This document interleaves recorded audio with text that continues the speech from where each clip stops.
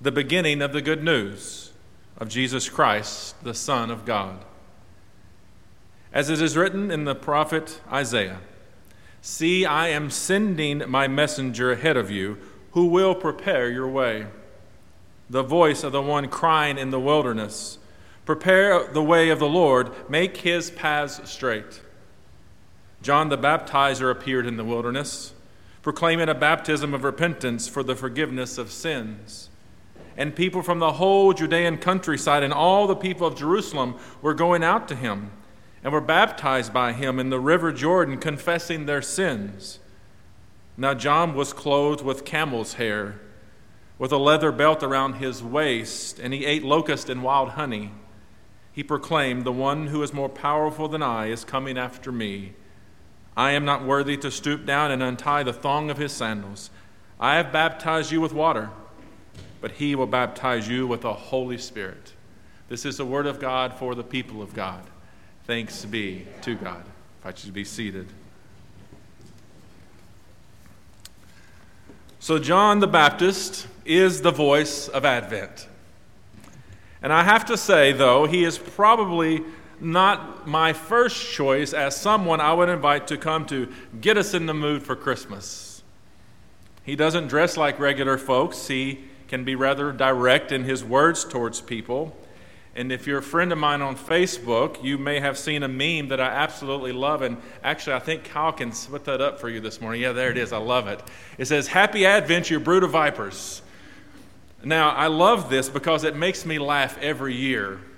It's a meme that reminds me of who John the Baptist was and what he was like. And he could be rather coarse at times in the Scriptures. Yet, those who gave us the common lectionary have given us a lot of John these first weeks of Advent. And because he is one among a long line of prophets who came to prepare God's people for God's coming into the human condition. And John, though, seemed quite effective in this role. Say what you want about him. Mark's gospel, the first written gospel, begins with John drawing people from their normal places, drawing them out of the routines to go and listen to him talk about preparing themselves for God's coming and to set things right again. He appears in a wild place. The wilderness likely signified that this was a typically uninhabited location. It was an area that was likely a dusty, rocky hillside where people only like shepherds and sheep would wander through every so often. This place was probably on any other day silent, but now it's filled with the sounds of shuffling feet and murmuring voices and people from the city, people from the countryside, people from the suburban kind of areas. They've all come to this same wild spot to hear John speak. So this wild place becomes temporarily a community of spiritual nomads. Now, to say they're nomadic is greatly romanticizing this. They went back to their homes, of course, but he has drawn out the people of God in a nomadic way, maybe that harkened back to the early days of Israel, with good news about God arriving. And the wilderness was John's place too.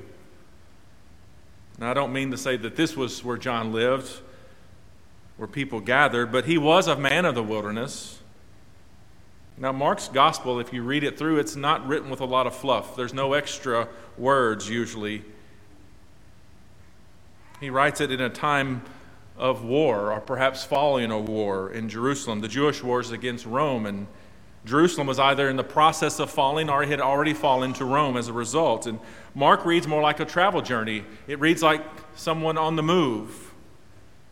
There is very little prose and literature to his writings, but because of John, he felt it was worth to take a little extra time and to tell us what he looked like and what he acted like. And he says, well, he was a man who clothed himself with camel's hair, a leather belt around his waist. He ate locust and wild honey. Well, he was a different kind of fellow. He was from an area called Qumran, most likely, near the Dead Sea. And it's believed that he was part of a very pious Jewish community. It's a place where the Dead Sea Scrolls were found, if you're familiar with those. And it too was a wild place. set apart from traditional communities in John's day. And likely that's where he developed his emphasis on baptism. All to say this: John stuck out in the crowd. But Mark thought that his ideas were wildly attractive, and he had an important message to share. Attractive enough that people from every walk made an effort to meet him at a most inconvenient place. Why here? What was it about this, and what was it about John that drew such a diverse kind of people to see him? What drew them out of their places of homes and communities that were so familiar to them? And who were they, by the way? It does tell us that they journeyed out to his way, and most assuredly they were a diverse group of people. There were almost certainly Jews and Gentiles. There were those who never crossed paths on any given day and probably meant not to cross each other's paths who were here. Because Rome kept a watchful eye on those who might be potential troublemakers, I would imagine someone in the crowd was going to report back to the authorities what was going on, being sure someone wasn't making trouble. Maybe there were a few people to report back to Herod as well. We know that his rage will burn hot and violent towards John very soon. I bet a few Pharisees and scribes are around, the religious order, the establishment, if you will. They were usually the ones who called God's people together. Who is this guy? What's he about? Probably religious zealots were on hand, and maybe those who had never taken a side on anything. And what was the message that drew this crowd? He drew them together with a consistent message that the wait for God's return is about to end. It's over. And as a result, they needed to make a way for his coming through repentance and confession. Now, some of them may have recalled some 30 years before that they'd heard wild rumors from local shepherds about this child that was born. Someone had known of the Magi coming many years before as well, these strangers asking about this future king, and a few people called perhaps that Jesus' family had to flee to Egypt at one point because of the king's jealous violence. Now, Mark doesn't have time today to trace us back and to tell all those details with us, but those things were there too. But we do have a very familiar and similar story here, a message, not to announce Jesus' birth, but to announce that his ministry, decades later, is about to begin. Now, let's be honest. To our ears, these words about confession and repentance, well, that doesn't exactly scream of upbeat news, does it? How many of us have Christmas ornaments in our yard or decorations that use the word repent or confession? I am determined one day to take that meme that I have and put it on a sign and put that out in my front yard. And happy Advent, you brood of vipers. In fact, you may drive by my house tonight and see that now as I think about it. Do we really want to include John into our Christmas preparations? Do we really want to talk about repentance and confession? Is that really part of our Christmas herald? John's that guy in the Christmas party who stands up and says, if you all want the Lord to come back, you're going to have to pay attention to what's wrong with you and get yourselves together first. That's John. Even so, isn't it often true that what we think of as bad news turns out to be good news? Look again at the very first words that Mark uses for his Gospels. He says in the very opening words that this is the beginning of the good news. Some believe or speculate that maybe this was even the title of what he wrote. We're in that crowd today with John preaching repentance and confession. We're standing among the many from all times and places, with the saints even, intentionally taking a step back from the things that we're familiar with and comfortable with to prepare for Christ's coming yet again. Now, I don't mean we have to go to some wilderness, remote place to gather, although we're literally gathered remotely, aren't we? We're in a very different kind of place, a wild place even. We're in that crowd today, maybe more than ever. We know that Jesus was born. We know much about his ministry. Yet we take a few weeks out of the year to begin looking for our blind spots, to begin looking for things about ourselves that keep us from seeing or being what we might need to be, individually and communally.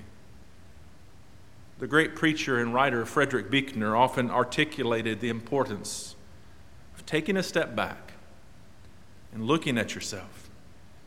He often said things like, listen to your life. See it for the fathomless mystery that it is. In the boredom and pain of it, no less than the excitement and gladness.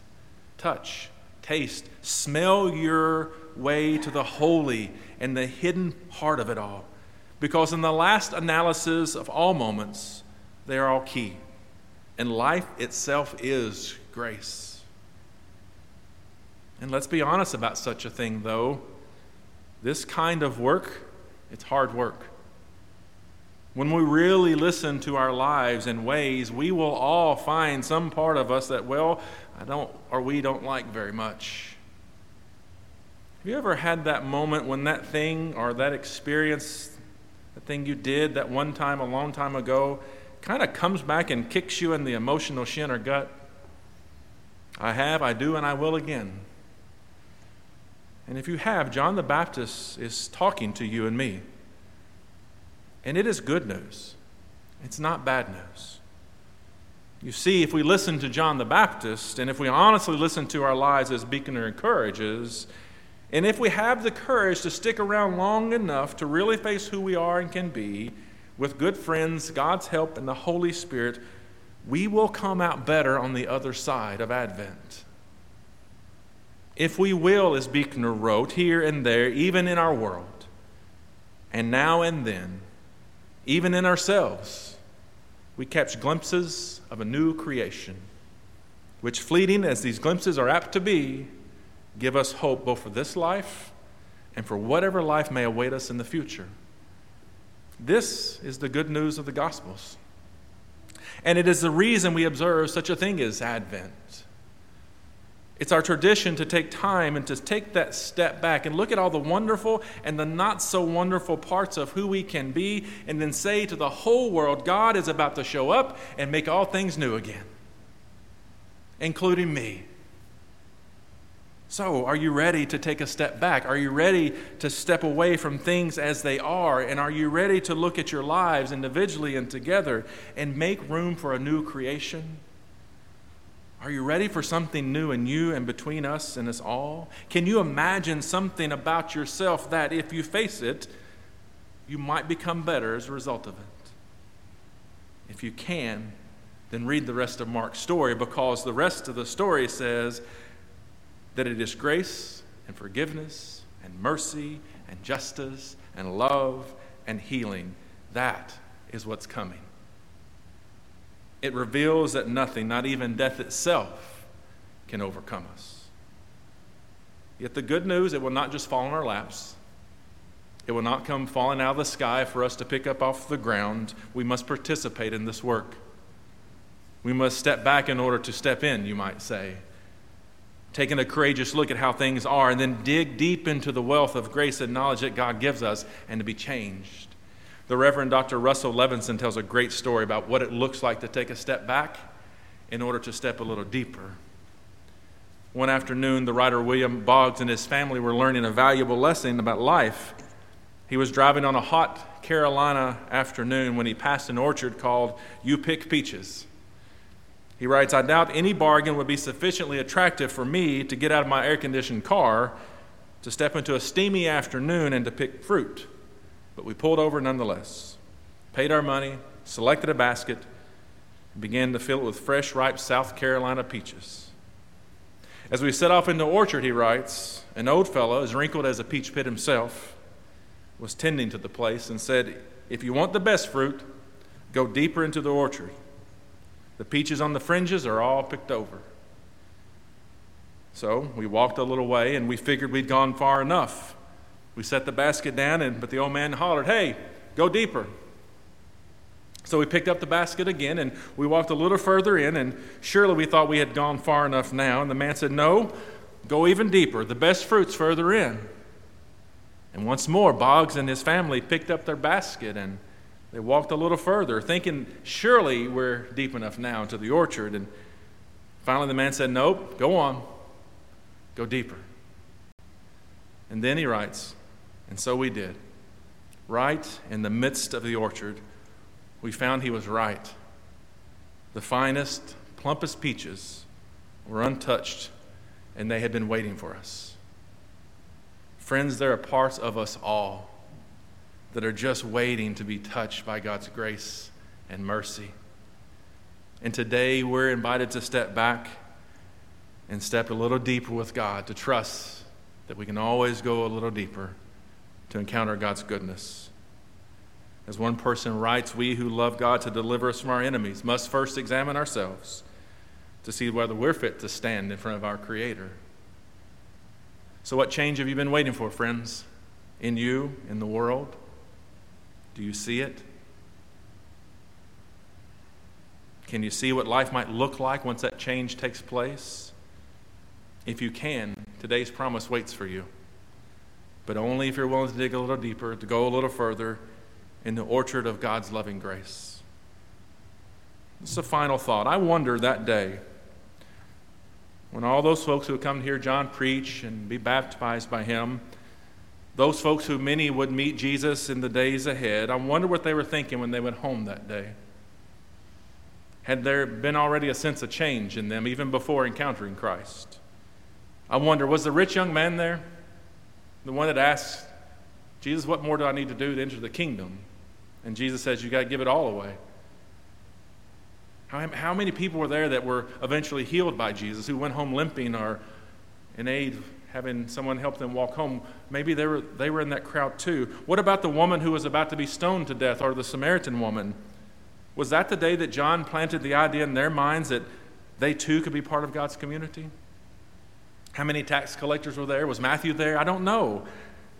Maybe they all went home considering what they were going to need to live more justly.